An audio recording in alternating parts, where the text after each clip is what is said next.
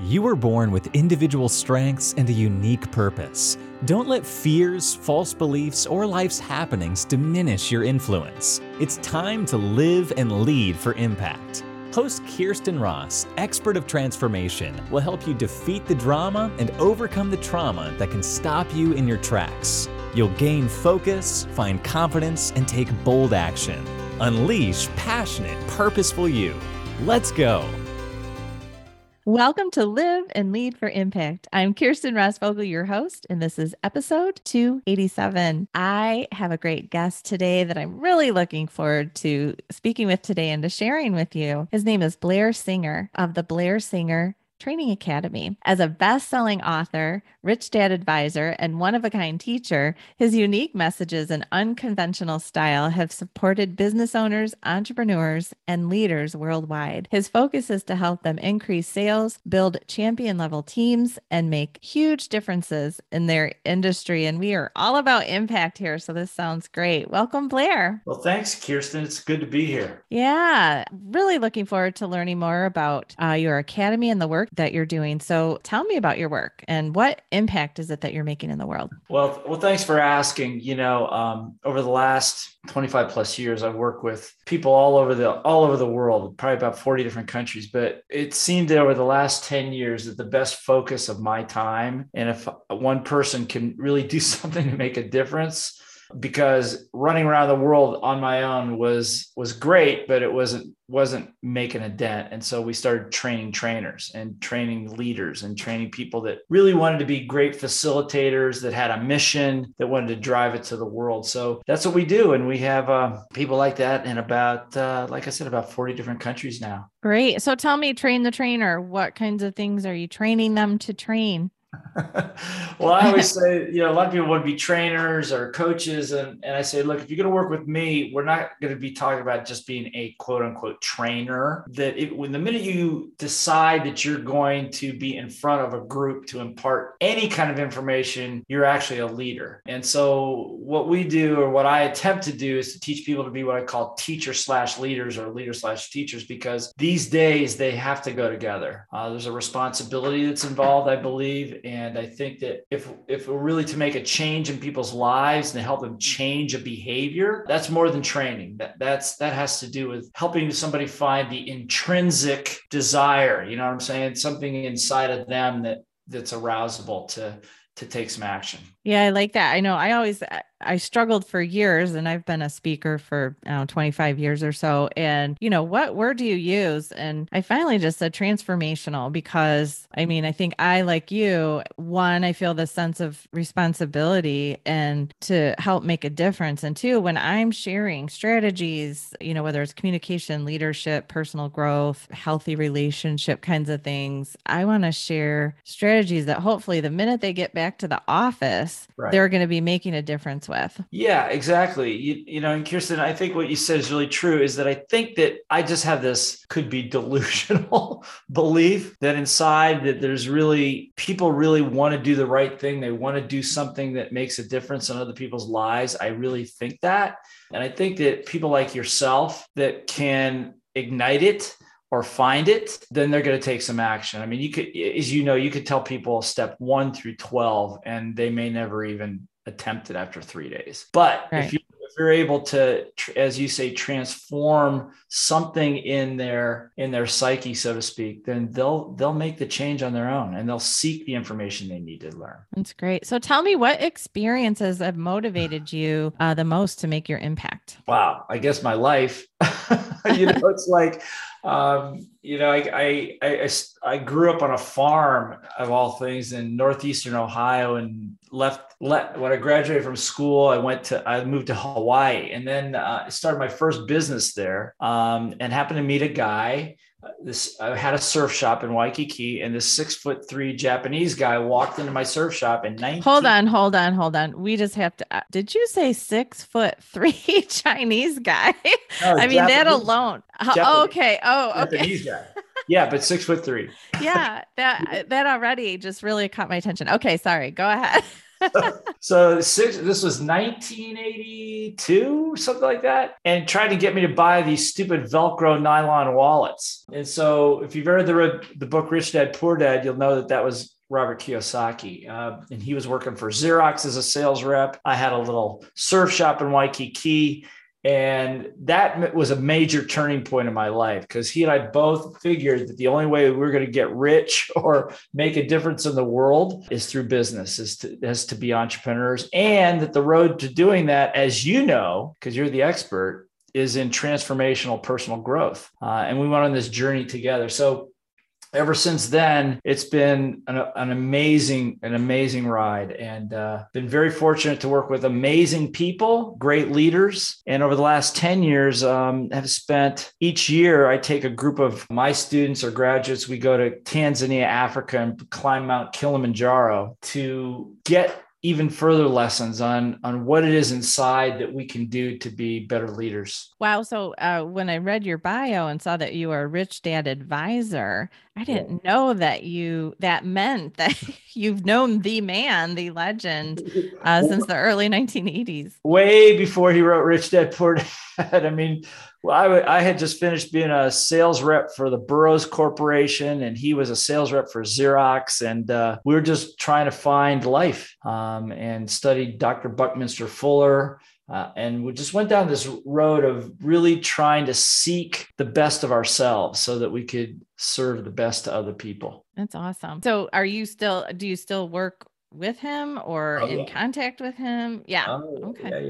Yeah. We both live in Phoenix, Arizona. And, I talk to him probably every other day, and we do lots of projects. I mean, he does many projects that I'm not involved in for sure, but we speak probably every other day. And, some of it's good. Some of it's, you have these people in your life that you love them, and then sometimes you hate them, but overall you're so grateful that you love them because they push you. And he's one of those guys, and I push him as well. Well, I anticipated exactly that when you said sometimes you love them, sometimes you hate them, because it's awesome. It's what a gift to have a person like that in your life that will push you and take the blinders off for you. And I'm sure you do this for your clients as well, those you work with, but take those blinders off and also show the path. Well, yeah. So here's what you're not seeing, and here's what you can do about it.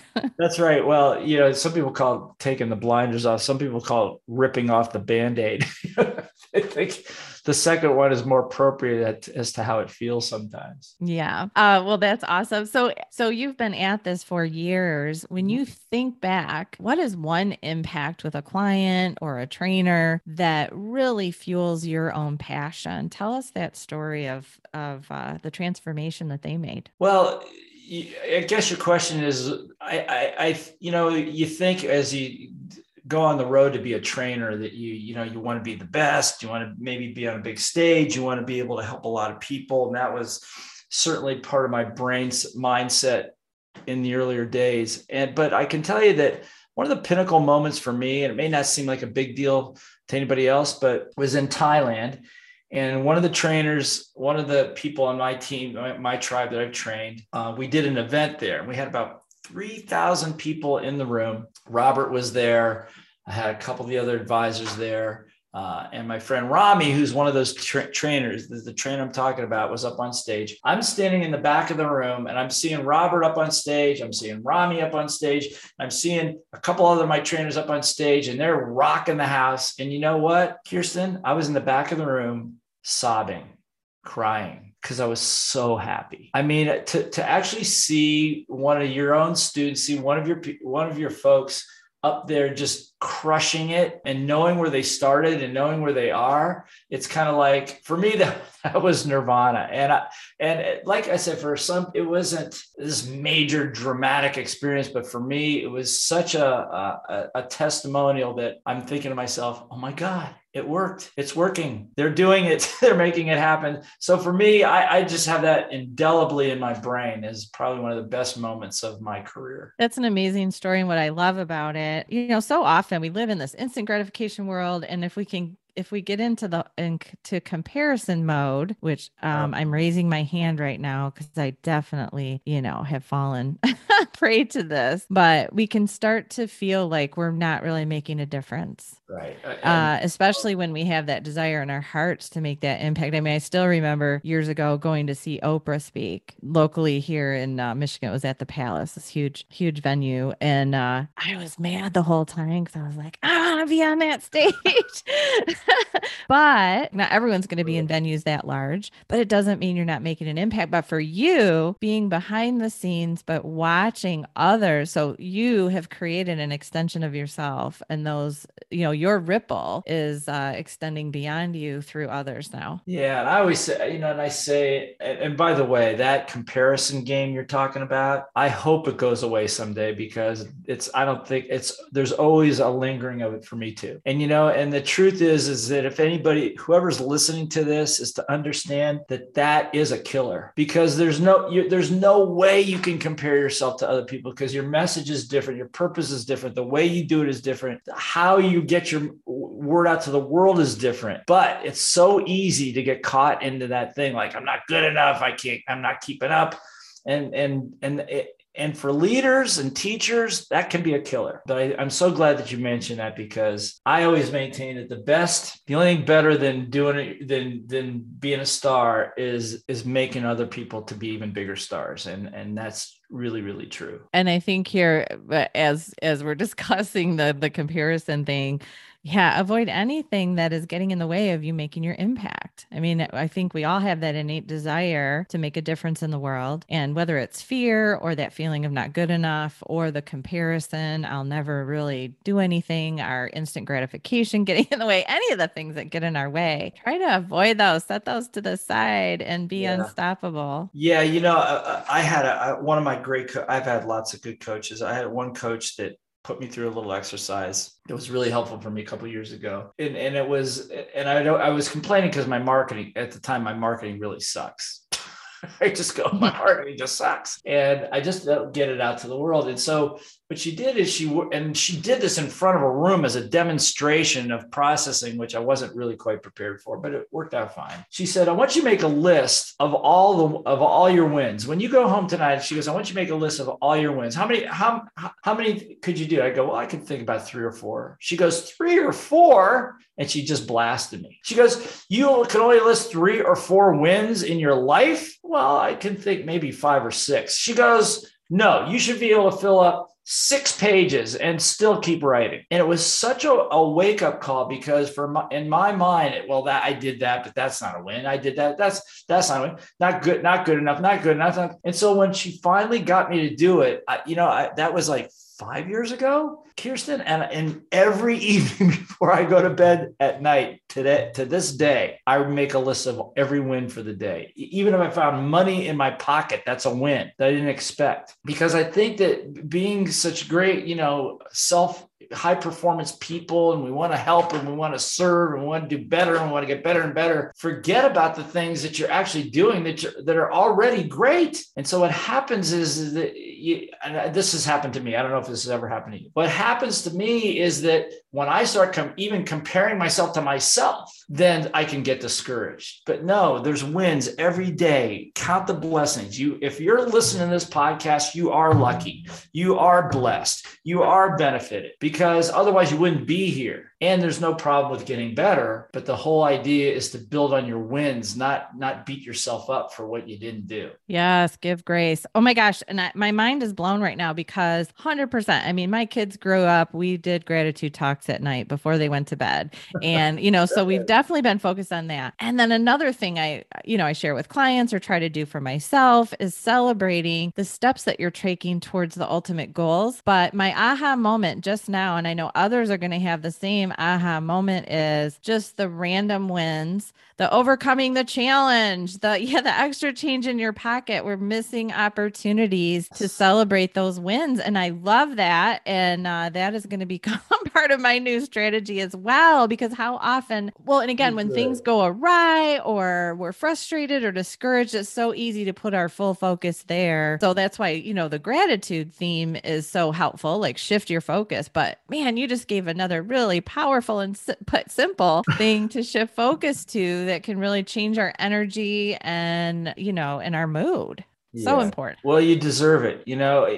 Anybody that's teaching, leading, facilitating, running a group of people, a business owner, whatever, a parent, you need to tip the scale on your side a little bit, Yes. and it's there, but just, we're not always taught to look at it. We're taught to, you got to get better, got to be good enough. Didn't get an A, you got a B, that's not good enough. You got to get an A, all that kind of stuff. So good. I'm glad. I hope it's of value to people. So tell me, for you personally, what's been the biggest internal or external challenge that you've had to overcome, and how did you overcome it? I think the biggest, simply stating it, the biggest internal and external challenge has been me.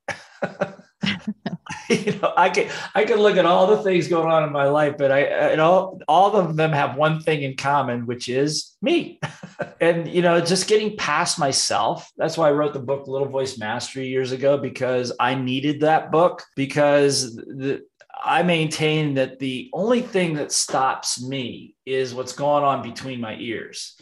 And it's this incessant, crazy, stupid conversation that I have that we've been talking about. And so that's the biggest obstacle. I mean, in business, years ago, I had an air freight trucking operation in Los Angeles that went belly up, and my team came back, supported it. We turned the company around, made it very successful. And so I could look at things like that. I could look at climbing Kilimanjaro, now 11 times, and in the experience I had with my son and things, but mostly what it comes down to, Kirsten, is that there's a battle going on in my brain. I don't think it's for everybody, but I know it is in mine. What should I do right now? Should I do the A or should I do B? Should I do A or B? One quick story. First time I went to Kilimanjaro, I went with my son. He was 16 years old at the time, and thought it'd be a great thing to do together. And he got, after day one on the mountain, that evening, he got horribly ill, horribly sick. I mean, vomiting uncontrollably. It was something he ate. We were at over 10,000 feet, some of the altitude. The following day, we tried to keep going, and he couldn't go. He just could barely move. And I remember we were above the cloud line, and he was leaning on his hiking poles, and he's going, I go, Ben, can you make it? And I'm looking at his eyes are starting to turn yellow. And I'm going, and he says, Dad, he goes, I just want to go home. And so I'm faced with a decision. I'm looking at the peak, which is 5 days away off to my right. And I'm looking at my son, who needs to go back down this mountain, and they could take him down with a porter. But first of all, the thought of not summiting the mountain completely broke my paradigm. I come here to climb a mountain. This is what I'm all about, is achieving things. But looking at my son, to send him down into a third world country where nobody speaks any English, as sick as he was an equally unacceptable choice. So it's at moments like that, Kirsten, where I sit there and I'm going, what do I do? Now, some parents would say, what are you a madman? Of course you're going to take him down. But at that moment, it only took me about 30 seconds, but I thought to myself, who am I right now? What am I thinking? Why am I, because the altitude was getting to me too. And I said, I'll take him down. Because I had this little voice in my brain. It said, excuse my language, but my little voice said, you wrote a book about this, you asshole. And the book is Team Code of Honor. And I said, and then we have a rule. We start together, we finish together. I'll always have your back. And I took him down the mountain, and I thought we'd never go back. But it was a change.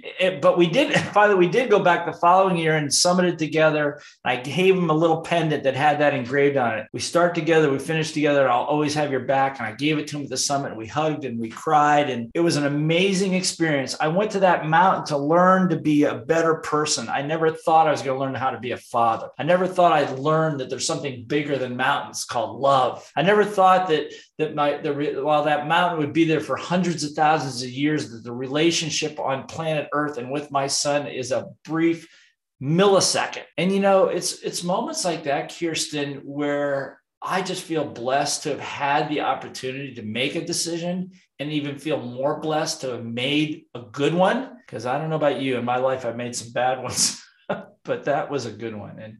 And those experiences only happen, I believe, if you as an individual are willing to put yourself out there and being willing to be adventurous with yourself and with the people that you love. And there's nothing better. It's a beautiful story. And one part, just kind of, it's likely a side note on that, but your self-awareness and realizing it was a choice versus moving to the choice that you ultimately made. So intentional choice. And sometimes we don't do that because we're faced with, choices constantly. And are we intentional, and do we stay aligned with core values or core focus or goals that we're working towards? Or do we let circumstances bump us off, bump us to the side, move us in a different direction? And so that's what I love about that is, that intentionality that you had to say, I'm at a fork in the road and I'm going to weigh both options quickly and go with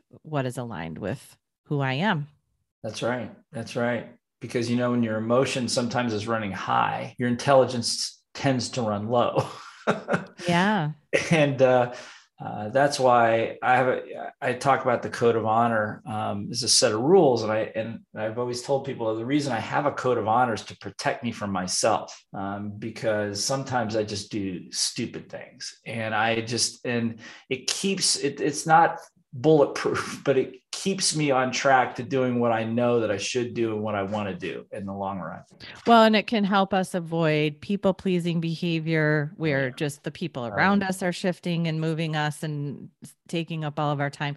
Yeah, having those codes, being aware, it is so helpful because it's necessary. Yeah, so fear, it's harder for fear to move us away and for other people. So tell me, how do you stay motivated over these many years and moving during your tough times? I think one of the ways I stay motivated is that, I don't know if this is the answer you're looking for, but this is the truth.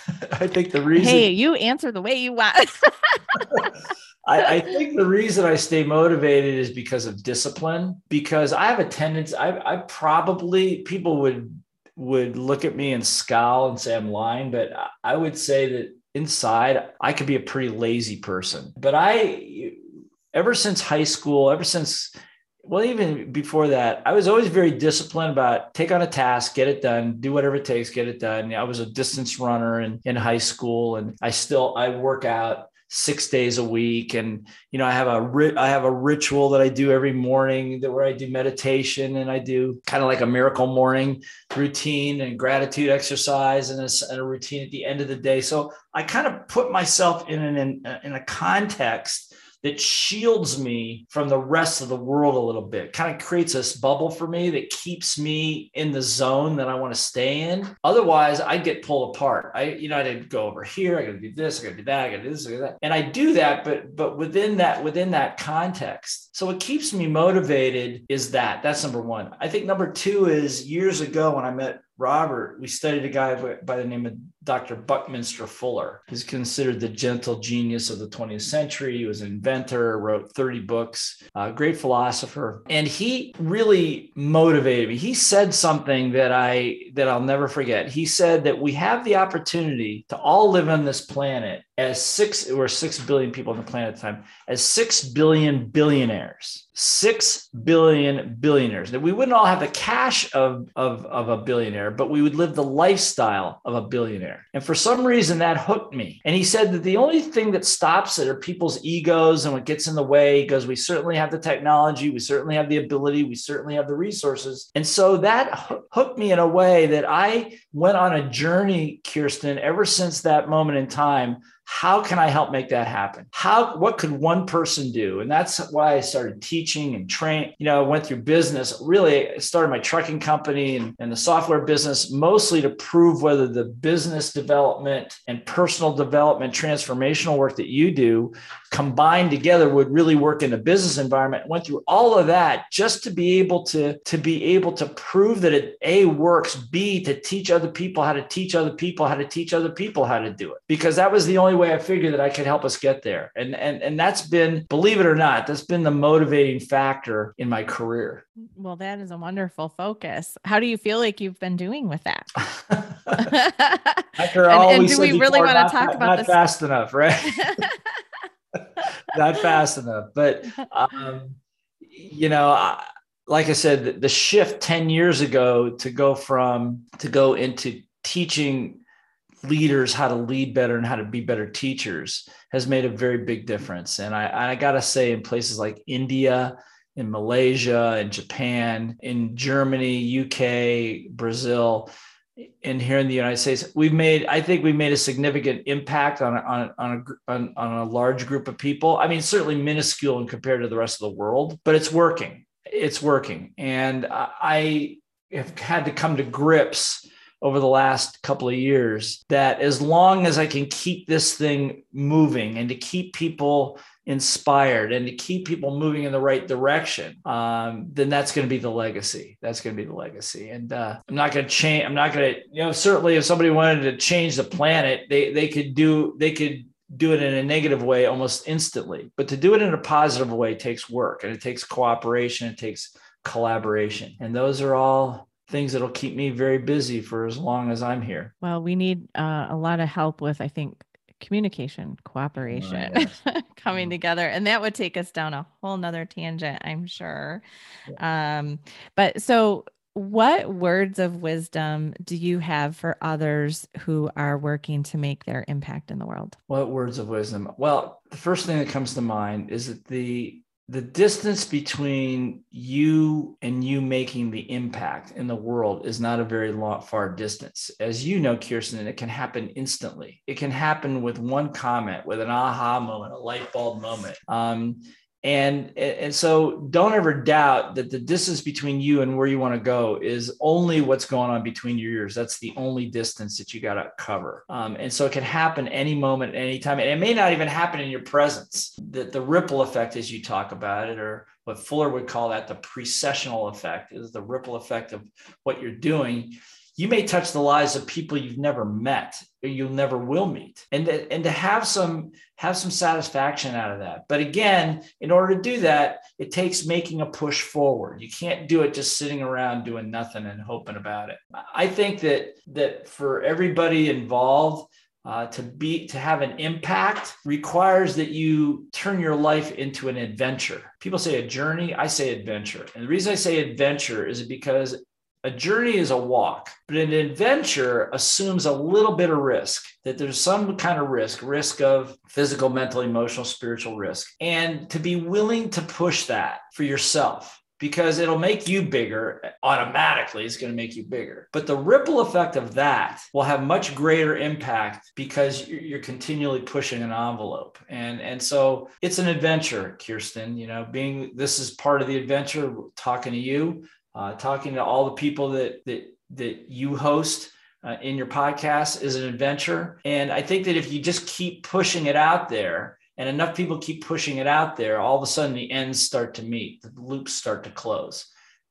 That's my advice. Thank you for that. Yes. Get out there and just start taking action. I love take those risks, take the action. My motto is I always say my work is play, and I love it that way. So also I think I say that, I think I'm kind of getting at the same thing, but like I always say, play it like a game, because if we go on an adventure and take risk, but are playful about it versus fearful about it, I think it becomes easier to take those risks. Because we don't have to be afraid necessarily. So just like play it like a game, see what you can make happen. Well, here's the other part of that is that I never do it because I'm looking forward to being afraid. I always do it. I always take these adventures because it seems like a good idea at the time, right? And then it's when you're in it and you're going, what was I thinking?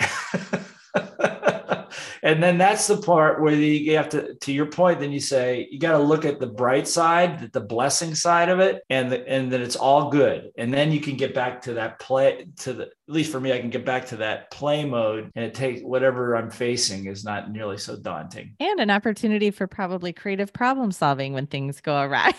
Like, right. Yay, I get to be creative today. That's right. That's it. Well, I appreciate your time today. Thank you so much, Blair, for joining me today and for sharing with all the listeners. Man, you have lived an amazing life and continue to do awesome things and go on these adventures. And I appreciate your sharing, and I'm so grateful for the many, many years that you've spent in making your impact and helping others be successful and, make their own ripple in the world. So it's people like you that are helping to transform this world for the positive. Well, thank you. Thank you for having me here. I appreciate it. Yeah. And if you want to connect with Blair, all of his links will be at today's show notes. You can find those by going to defeatthedrama.com, click on the podcast tab, and go to episode 287. There you will find his Facebook, Instagram, YouTube, LinkedIn, and Twitter. And we'll also put a list of the books that he mentioned today as well. Any final thoughts as we sign off? Well, first of all, I'm just very grateful to have spent the morning with you on this podcast. I will announce that I have a brand new book coming out in July. It's called Summit Leadership. It's a Rich Dad Advisor book, and it's the parallels of you get to climb Kilimanjaro without climbing it and apply it to your business and to your life. And I'm really looking forward to that one too. So be on the lookout for that. Great. So that Summit Leadership, that will be in the show notes as well. Look forward to that hitting the world. So thank you so much. And if you're looking for additional resources to help you make your impact, please check out myimpactacademy.com/join, where you can find audio, video, PDF downloads that I've created over more than 20 years. So go check that out. You also get time with me once every couple of weeks. And we have a lot of fun there, sharing strategies and also some cool networking with other people who are also making their impact. So again, thank you, Blair. Appreciate you so much. Thanks for all the work that you're doing. And thanks for spending time with us today. Thank you, Kirsten.